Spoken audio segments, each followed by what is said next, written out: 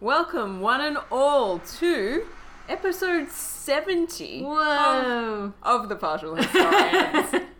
I am one of your hosts, Dr. Greenfield. And I am the Redness. Oh yeah. Yeah. We are back. Indeed we are. And I'm speaking even louder than normal because this is construction noise.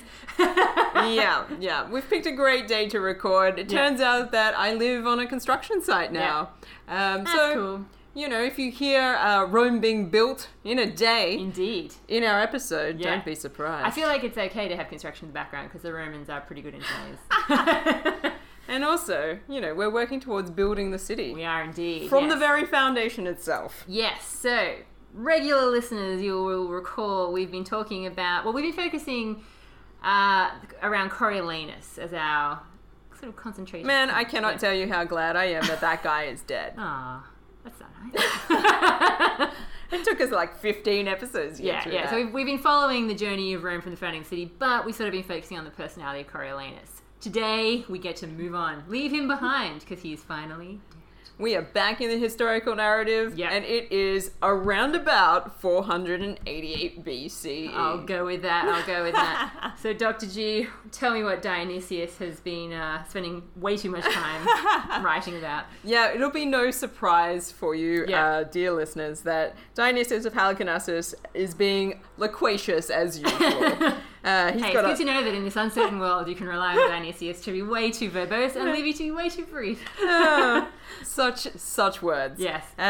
So we're in about 488. Yes. The consuls for this year are Spurius, Nautius, Rutilius, and Sextus Furius Medunilius Tuscus. I always love it. Or something of that nature. There are so many names to that second guy. You go Furious.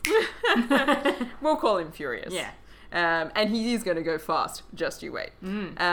Because Dionysius of Halicarnassus actually has a very short, brief, sweet moment where he covers a whole year of Roman history in what is literally a single paragraph. See, that's interesting because, I was going to say, when I'm looking at where I'm up to, like with Coriolanus finally being out of the picture, it doesn't quite match up with where you're up to in terms of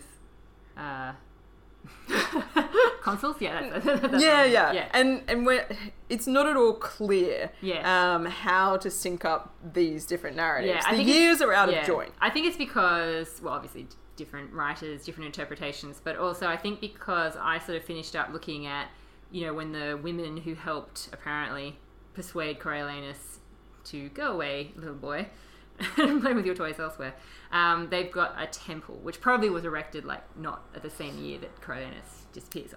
Quite possibly. I think I have some mention of the temple, but that's what I'm going to assume. Anyway. Yes, but in terms of actual years, I do actually kind of sync up with you in terms of consuls. But it's just what's the number? Narrative. Exactly. And what is actually happening? Yes. And we're in a very hazy territory here. We are. Yeah. Let's just say that this consulship, this pair, they don't get a lot of credit for anything.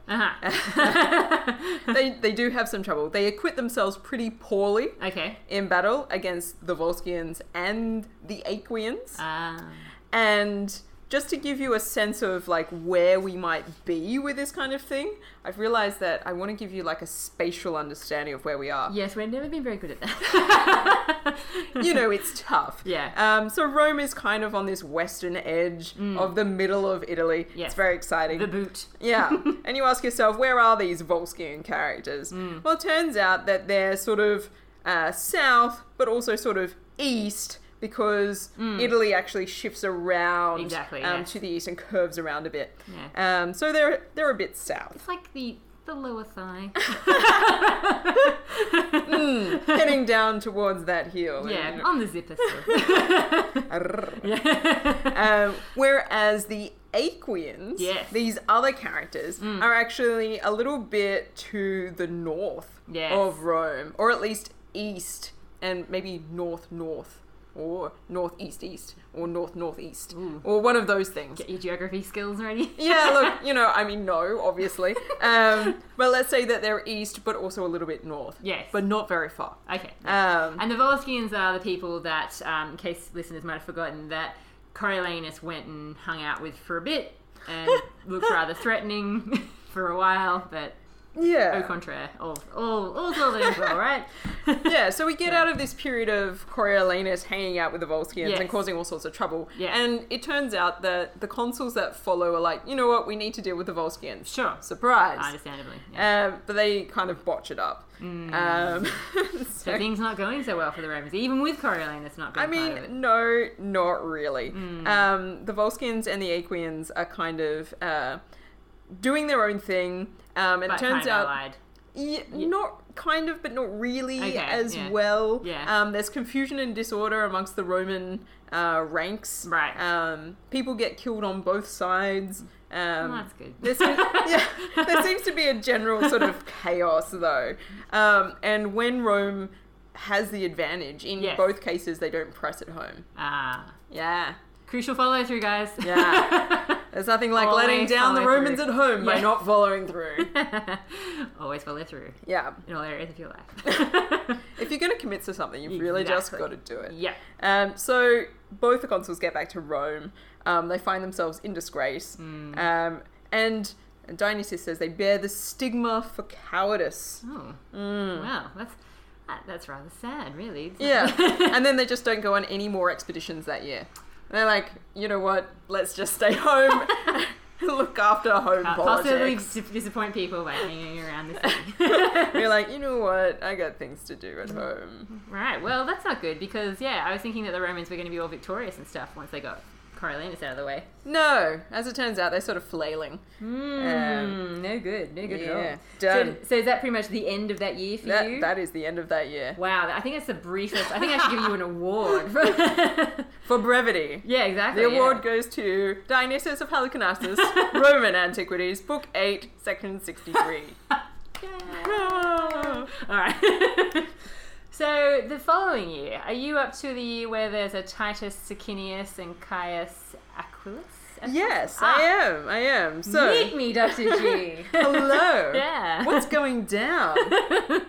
Not much, actually, but I'm just excited that we're on the same page. Yeah, this is pretty much, I think this is where we're talking still very much in Livy about, as you've been talking about, conflict with the Volscians and the Aequians, and they do seem to be kind of loosely allied, but probably in the sense of wait, let me get this right. Nope, can't do it. My enemy's enemy is my friend. Yeah, I always feel like I'm saying that wrong. Yeah. Okay, yeah. It seems to be in that sort of a sense. And I think also there is a bit of fallout from Coriolanus going on here, in my account. Interesting. Yeah. I think that perhaps the alliance is somewhat tested. That Attius Tullus, Coriolanus, once a time bromance partner, is losing. He's losing the faith of the Aequians and that sort of thing as military operations continue. No. Yeah, I don't know if there's any mention of that. Yeah, I mean, he comes up, but let's say I've got another 4 pages to go before I get to him. Please, fill in the gaps. Okay, so it is now 487 BCE. The consuls, Gaius Aquilus and Titus Sicinius or Sicinius. He's expressed in both ways, depending on your source material. And this man that goes both ways. You've got to be flexible. Yeah. Both of these men are considered to be experienced in war. So this seems to be like a reactionary consulship. Because the other ones were bad. Last year was terrible, guys. We've got to get some military dudes in here. And they're like, okay. And Rome being Rome, having this sort of what appears to be a natural arrogance, as far as I can tell, from all the history that we've looked at so far. I think that's fair to say. They decide to go and send an embassy to the Hernicians. Yes, they are in my account as well. Yes. Please continue. And they demand from them, as friends and allies of Rome, customary satisfaction. Well, never. Rome. Not even buying me a drink first. You guys just rock up. I want my customary satisfaction. So the Hernicians are located conveniently in the between part of Italy, between the Volscians and the Aequians. Well, it makes sense. They turn to them then. And they've probably had a chat with everybody around them and like, really? Yeah. Rome, are you sure? So let me guess. Customary satisfaction involves giving men to fight when Rome says so? So part of the issue is that Rome goes up to the Hernicians and they're like, dude, we've been having trouble with these Volscians for ages. Yeah. And we've suffered at the hands of the Volscians, the Aequians, while they've been like going about pillaging our land, engaging in brigandage in Roman territory. And we've heard that you guys have been getting in on that as well. Oh, I see. Well. And we're supposed to be friends.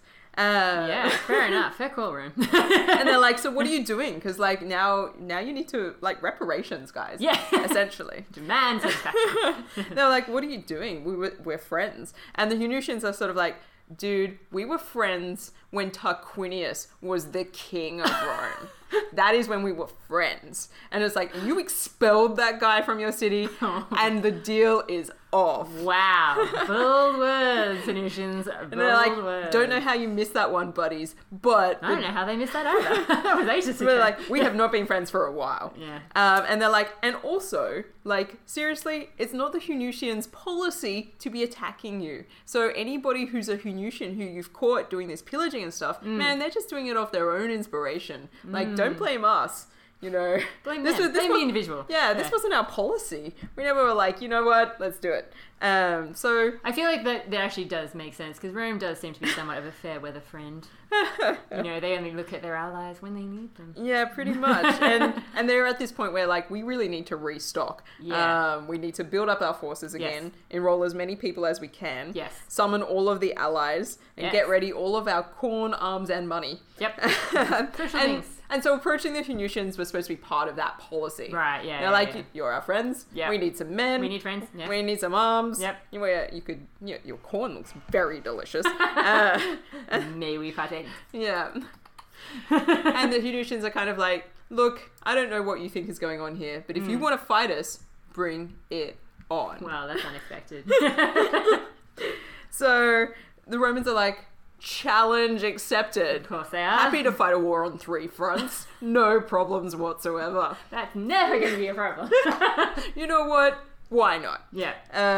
So they enroll as many of their young as they can. And those newly enrolled guys go under Aquilus as consul. Right. And he's going to send those straight after Hernicians. Right. Like fresh blood. Yep. Yes.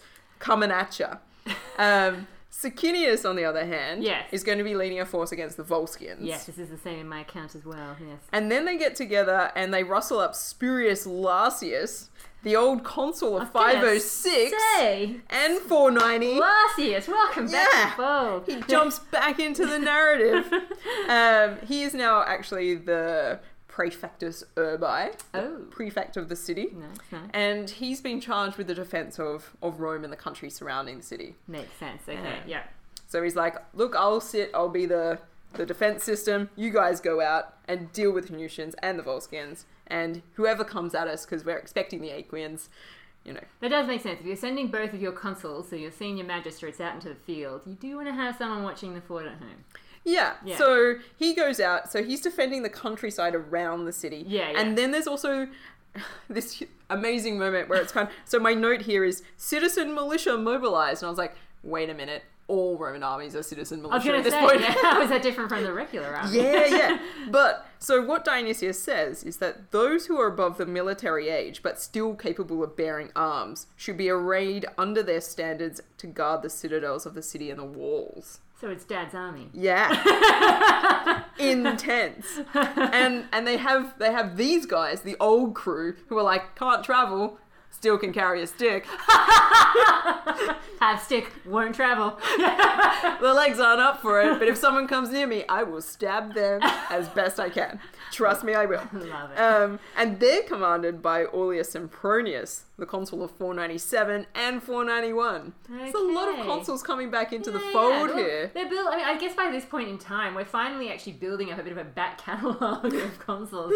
Whereas for a while there, obviously, that was we didn't have any. Yeah, exactly. Yeah. So it's kind of like that guy used to be consul. And there's and this guy's new. But this Republic thing. Don't make the new guy. Republic thing's been going for a while now, so they've got like a pool of ex-consuls to choose from. Ooh, okay, yeah. So we've got this situation where it's like, you know, the dad's at home manning the fort. I love the fact that it wasn't a British army invention. Not at all. The old guys with the sticks. Yeah. And then you've got Larsius outside in the countryside around the city. Mm-hmm. Sicinius going after the Volscians. and Aquilus going after the Hernicians. Right. Like, we're going to do it, taking the young men. Yep. So they really don't have any men spare right now. No. They're all busy, essentially. Yeah. The young have gone, the old are staying at home with their pointy sticks. And this would be where, sorry, I'm going off a bit of a tangent here. Do it. This is where, if we're being a little deconstruction-y, reading against the text. Ooh. What I'm hearing is the women are looking after things. Women are holding together everything right now. Who else is left? There ain't nobody left. Exactly, yeah. Is their story recorded there? Yeah. No. Who is sowing the grain for the next harvest? Precisely. The women. Yeah. Who's cleaning? Who's cooking? The women. Yeah. Who's performing all the religious-y stuff that they can? The women. Who's excited because all the men are away? The women. You're like, you know what's going to be cool? Hang out with my lady friends. That's right. Every night is ladies' night. Hello. Okay, cool. All right, so does Dionysius go into lots of detail about said conflicts that are about to take place? Of course he does. Silly question. Silly question. Does Livy have anything to say? No. Oh, man. Yeah, I mean, seriously, what you're talking about is about a paragraph, if I'm being generous. Wow. Yeah, like... Okay. Essentially, it's just that, you know, temples erected to the women who help out with Coriolanus, the Volscians, the Aequians, the kind of allied, they're making inroads into Roman territory. The Aequians get a little ticked off with Adius Tullus, who's leading the Volscians. Therefore, basically, there's a bit of a dispute between them. They separate. There's a furious battle between them. That's kind of it. Yeah, fair enough. Sicinius is sent against the Volscians. Aquilus goes with the Hernicians. Oh, look. Very basic. I can't really... Dionysius has some vivid accounts really of battle. Elaborate. All right. I'll try to speed it up. Please do. But also give you the highlights of the detail. Go right ahead, yeah. Okay, so Aquilus. Yeah. He's taking his guys against the Hernicians. And he finds their forces waiting for him in the countryside around Praeneste. Okay, so this is like directly almost just east and just a little smidge south of Rome. So this is Latin territory, but Latin territory that does border on Hernician territory. So the Hernicians are just sort of cross the border and be like, hey, we're coming. And he's like, oh no. Yeah.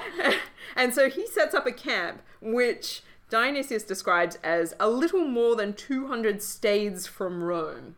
And I was like, nice. How long's a stade? Yeah. Oh, man. Now, that is something you should never try to find out, guys. Because let me guess, it varies over time. Fun fact, no one can agree on how long a stade is. So, this comes from stadium in the Greek and stadium in the Latin. Yeah. And they reckon it's around about between 157 meters and 209 meters. That's actually a lot longer than I thought. Yeah. Okay. And yet, this doesn't help us at all because we can't agree. And because we're not sure. It's a reasonable distance. It's a bit of a way. Yeah. Anyway, he seems a bit concerned. Yeah. So he pitches his camp. The Hernicians come out. It's all very exciting. There are javelins, arrows, stones from slings. Well. We know how deadly they are. Yeah. Seriously. Horsemen clash with horsemen. Infantry, fight infantry. Fighting by cohorts. A glorious struggle. This all sounds like it's building up to a Roman victory to me. You sound... But first... Oh, okay. I thought you were going to say something else. But wait. Okay. At length, the Romans' line began to be in distress. Yeah. By late afternoon, Aquilus decides to lead an attack against the right wing of the Hernician forces. Yeah. And a great slaughter ensues. Of the Hernicians. Oh, good. So the right wing is having some difficulties, but the left is still holding out. So Aquilus realizes that he's about to get caught in what is essentially some sort of pincer movement if he's not careful. Yep. So he takes the best of the youth. Yep. Calls them, rouses them, calls them by name. You, Gaius. There's less than 12 names, so you can do it quite effectively. You, Titus, all of the Titii, come with me. Publius, come with me. Yeah. I see you there. And what he does is amazing. I really love this sort of moment. I think it's like a narrative fallacy, but like incredible nonetheless. Yeah. He seizes from the bearers the stanzas of the sentries that did not seem to be fighting with resolution. So he grabs the standards. Okay. And he throws them into the enemy. Oh! What drama. This is incredible. Now, listeners who are just joining us for the first time, we should probably explain exactly what it is they're throwing at the enemy. So basically, each Roman century has a standard, which is... It's like a totem pole. Yeah, exactly, yeah. And they actually are very attached to these things. That's right, we can tell. They're like tall sticks. Sticks doesn't sound right. What's the word I'm searching for? Poles. Poles, thank you, yeah. Tall poles, which have got their details, like what... Yeah, which part of the legion they're from, which century they are. Exactly, yeah. So it's supposed to be the signal that they can see from far away. Exactly. So that they know that they're with the right group on the battlefield. Precisely, yeah. So, super important, but it becomes invested with a whole bunch of sort of like superstitious and spiritual qualities. The sense in which the standard represents, in a very sort of literal way, the survival of that force. Exactly. So they take it to heart whenever they lose them. Yeah. Losing them is devastating because if you lose them and you don't retrieve them, then you have to retire that whole century. Exactly. Yeah. They don't exist anymore. That's only happened on a handful of occasions I can think of. Yeah. But nevertheless, this sort of thing is sort of... It's bound up to the morality of the troops. For sure, yeah. But I imagine they would kind of be okay with it in this... This is incredible. This is like using the idea of what the standards mean. Yeah. In order to propel the army forward. For sure. Yeah. So he grabs Take a bit of that century and that century. You're like, who's got your standard? The general does. Who's just thrown it into the enemy? I have. Who's going to retrieve it? You are. Yeah. Because you do not want to lose your standard. So amazing. Yeah. Yeah. I can't believe Livy missed out on recording that. Yeah, I got to this moment and I think it's a narrative creation because I feel like, nonetheless, amazing moment of like sort of like military ingenuity. Sure. Aquilus throwing standards into the enemy going, fetch, my friends, fetch. Yeah. And so through the fear of the punishment of having lost the standard and the morality involved and all of the sort of the meaningfulness that's contained within the standard, obviously this is compelling them all to go forward. Yes. And so this is how they end up breaking the other wing, nice. The left wing. Phew. So go Romans in your crazy macho ways. So it takes them a while. And so the Hernicians retreat back behind into their camp. Yes. And the Roman army is very excited at that point because they're being wound up so much by Aquilus that they attempt to storm the walls. And he's like, guys, that's crazy. Just pull back. Pull back. We're gonna just chill for a moment. Yeah. This is not the time. We can do that tomorrow.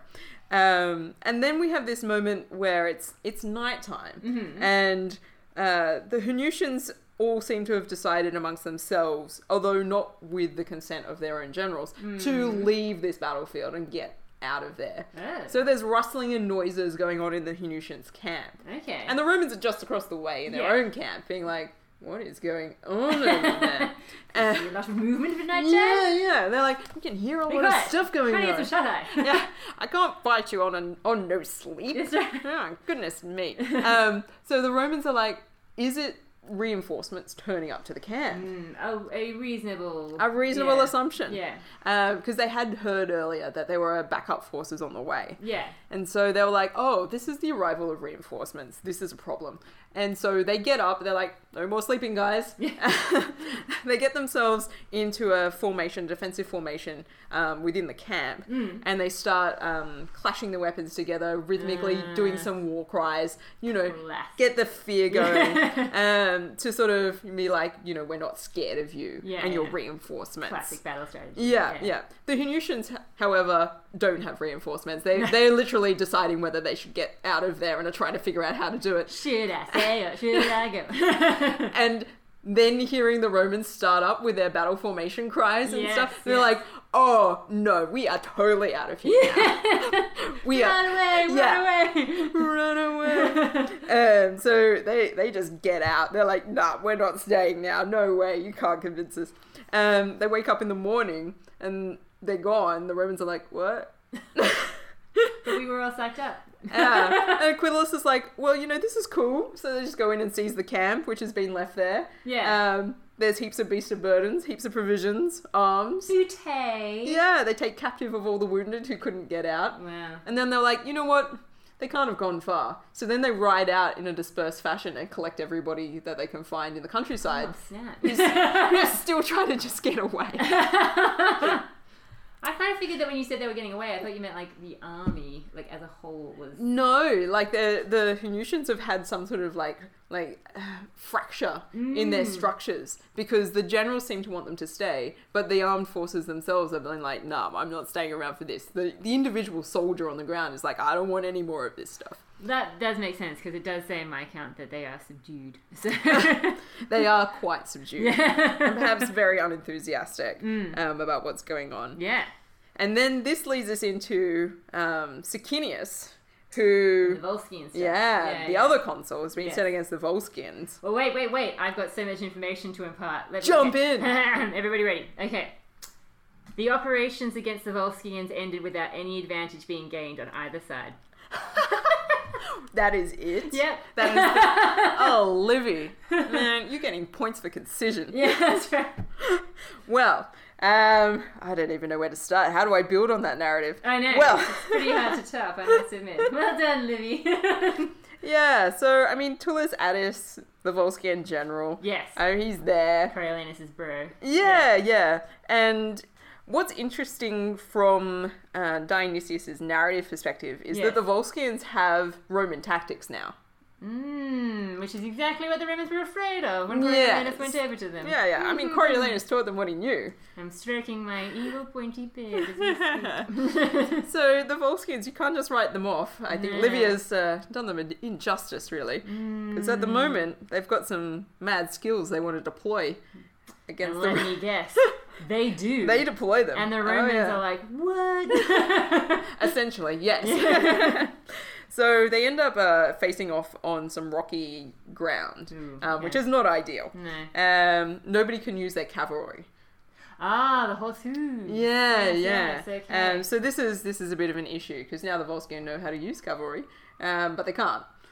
Well, that's probably a good thing for the Romans, I suppose, even though they can't use their cavalry either. But But the difference between a Volscian cavalry and a Roman cavalry... Makes all the difference? Yes. Is that a Roman cavalry will go up to Sicinius and be like, we see that we can't help in our usual way. Deploy us however you think best. Ooh. Well, I feel like the horses should have some say in this. We're up for it. The horses, unfortunately, do not have a voice. And he's like... That's really great of you. Thank you so much for that offer. Peace out, hombre. You're like, that is so generous right now. Like, I am having some trouble here with this rocky ground. And you come to me and you're like, I can use this some other way. Thank you. And he does. He commends You're them. part of the solution, man. Yeah. Not part of the problem. This is how battle works. Yeah, that's right. And he says, so they're like, look, let us quit our horses and fight on foot. Oh, I think you said something about putting the horse on fire. I don't No. Okay. Yeah, cool. Yeah, they're like, look, we can get off the horses. And he's That makes like, sense, that is amazing. And he's like, excellent, dismount. And he gets them to sort of move around behind certain areas. Yes. As a supportive force. So whenever a surprise supportive force? Not even a surprise, but like, fresh troops who can step up if a line seems to be like becoming breached or something like that.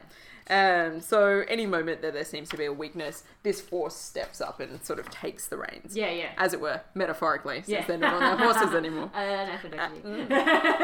See what I did there? The Volscians haven't thought of this tactic, and they don't go down that path. Of course not. They don't have Coriolanus anymore. They can only use what they've already been taught. And so, like, what's really interesting about the cavalry is the sort of detail that Dionysius goes into. They have longer swords than the infantry. That makes sense. They're reaching from on high. Yeah. So they struck all whom they encountered on the arms and slashed them down to the elbows, cutting off the forearms of many together with the clothing that covered them and their weapons of defense. Yow. Oh, yeah. Yeah. And by inflicting deep wounds on the knees and ankles of many others. What? On the knees and ankles? Yeah. Hurled them no matter how firmly they had stood, half dead upon the ground. Wow. Yeah. Yeah, this is not pleasant. I'm hoping this is some rhetoric, but maybe not. Yeah, look, I'm guessing this is the sort of thing that you realistically could expect from having all of a sudden long swordsmen on the ground, in addition to short swordsmen. So the Volscians are forced to retreat. What Volscians are left. Yes. And Sicinius does make it into the Volscian camp. Okay. And this is where actually things go down with Tullus Attius as well. Oh, of course, it has to be a showdown. Yeah. Because they get into the camp, and it's tough, but they get in there. And then Attius is renowned for being a fighter. Okay. Not so much a general, apparently. Okay. And it's one of those sort of like really horrifically military poetic scenes where he's just continuing to fight whoever comes at him. But he's getting man after man. Yeah. The classic sort of, you can almost imagine the scene. Pretty much until at last he is overcome by weariness and many, many wounds, and he finally falls dead. Yeah, there's a scene like this with Spartacus too in one of the accounts about him. Yeah. The heroic enemy falls. Yeah. And so he's done his best to try and keep the Volscian thing together. Yeah. But ultimately, in the combat and the nature of the combat, he's eventually been targeted and just can't hold up to the weight of the enemies that keep coming at him. Yeah. He's just one man. And a Volscian man at that. Yeah. And now a dead Volscian. Yeah. So that's the end.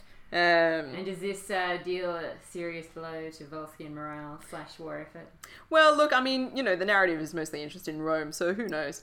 Oh, okay, that's the end. Right, okay, gotcha. Yeah. In that sense, we move straight on to the narrative of the amazing triumphs that the consuls get to have. Ah, very nice. Let me guess, they get to bring out some special clothes? Yeah, so the Romans immediately vote and have some sacrifices and honour a triumph to each of the consuls. Sicinius gets the nicer triumph. Well, he gets the that full... makes sense. I mean, he did defeat Attius Claudius. Sorry, I was going to say Attius Claudius. Whoops. Attius Tullus. Yeah. So he defeats, Attius. He defeats the Volscians, who are considered now this, key enemy of Rome. Yes. Given the situation with Coriolanus. Absolutely. So he gets the fancy triumph. And Aquilus gets an Ovatio. Oh, well, see, that's not quite a triumph. Yeah, now, that is the lesser triumph. Yeah, no, I'm sorry to signal this to our listeners. Yeah, there are different types of triumph. An Ovatio, I mean, it obviously kind of has something to do with where we get our word ovation from, in that people are pleased with you, but it's nowhere near as fancy or as prestigious as a triumph. Nowhere near. No. So Sicinius drives into the city on a chariot. Yep. With the spoils, with the prisoners, with the army. Yep. His horses on the chariots have golden bridles. Woohoo! He's arrayed in the royal robes. Yes. Fancy pants. The fancy robes, yeah. Aquilus, on the other hand, enters the city on foot. Already it sounds worse. Bringing up the remainder of the procession. Ouch. That is definitely second prize. Yeah, look, the Hernicians, who are they anyway? True. Yeah. This is true. Yeah. Wow, okay. Well, that is far more detail than these provided. I actually feel like this is probably a good place to pause, actually, because this is essentially the end of that year. Yeah. All right, so we might wrap things up, but don't despair, listeners. There's plenty more warfare ahead. The Romans are not going to give up on that ever. They certainly are not. No. And actually, at this point, given that it's our 70th episode... I got you something special, Dr. G. Ooh! What did you get me? It's a new segment. Oh my god! Yes, we decided to slightly reinvent our podcast in the way we put it together. Yeah, so from now on at the end of each episode, we're going to have a special segment called The Partial Pick. Thank you, Dr. G. Now, Dr. G, would you like to explain what the partial pick entails? Ooh, the partial pick. Yeah. Well, so we do our episode, Yep. we go through the narrative, Yep. and then we are going to give it a score on a few different criteria. Nice. So, with a maximum score in each category of 10 Roman eagles. Ooh, nice. Oh, yeah. We're going to... Roman eagles. Are they the standards? Yes. Yes, they are the standards. we'll give a mark out of 10, 10 special eagles, on criteria including military clout. How fancy is your military this episode? Nice, yes. Diplomacy. Ooh. Have the Romans been nice to anybody? Have they managed to negotiate with any success? That's going to be one of their weaker categories, I feel.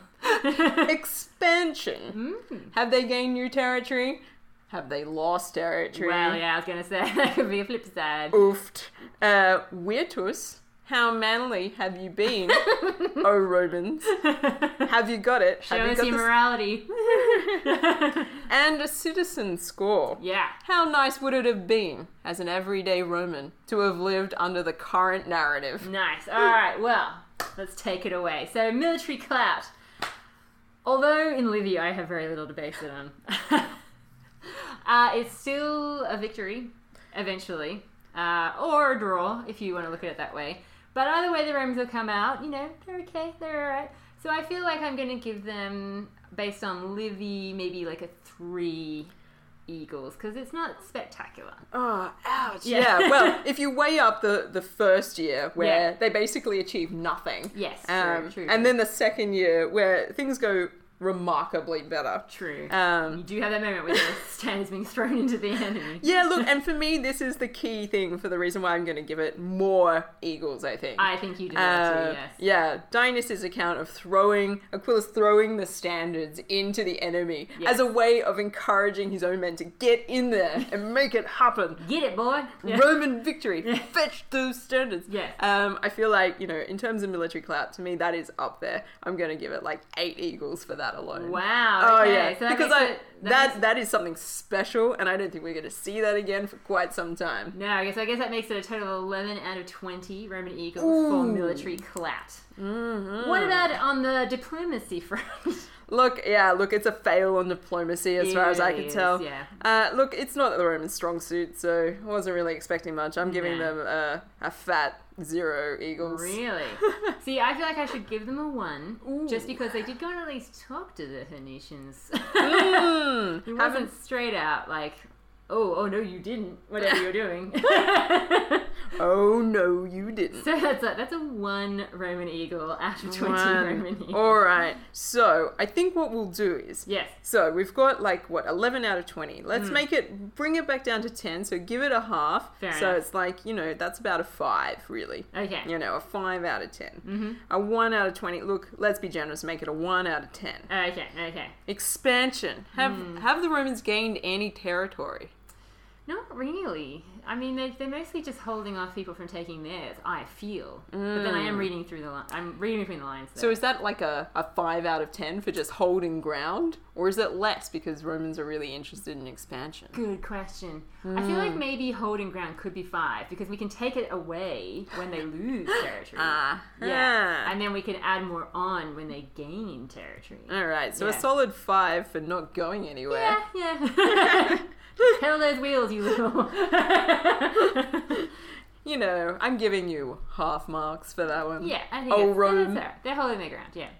Alright, Virtus. Any displays of manliness that stand out for you? Well, Aquilus, Aquilus is doing all of the heavy lifting, though. Yeah. Because, certainly the consuls in the previous year.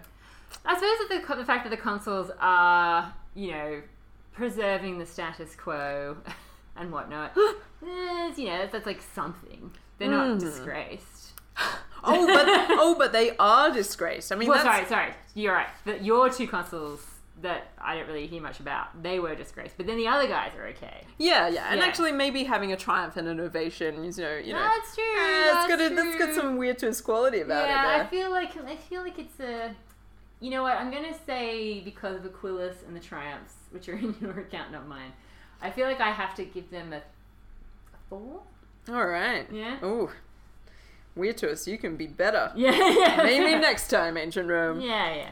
And a citizen score. We don't really hear much what's going on back in the city this time. Look, I'm going to give them pretty low marks though.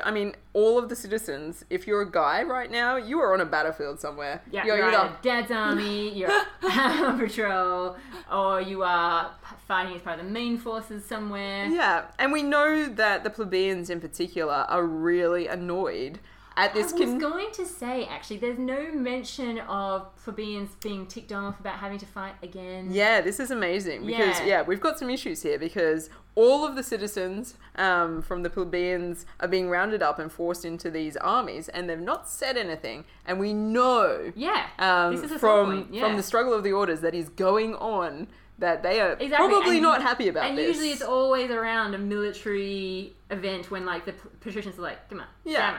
And is it the case that somebody like Aquilus has to throw those standards into the enemy because those guys do not want to do it? This is exactly the case. Because I think, sorry, spoilers, but going forward, there's going to be a bit of this, like a bit of morale and that kind of stuff happening in terms of, okay, so you persuaded them to join the army, but then when you're out there, can you count on them? And so, I feel like the women are probably just not having a great time. Yeah, it would be... They're doing a lot of heavy lifting. All jokes aside, it would be pretty tough, I think. Yeah. Yeah.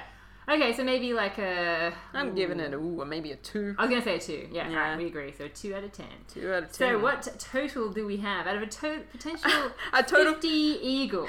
Out of a potential 50 eagles. Yes. So we're looking at 5, 10, 11, 15... 17. Wow, 17 eagles. Well, Rome, you can do better. Yeah. Your glory days are still ahead of you. At this point, as a partial pick, that's a well fail. It is indeed. All right. Well, join us next time for more Roman shenanigans.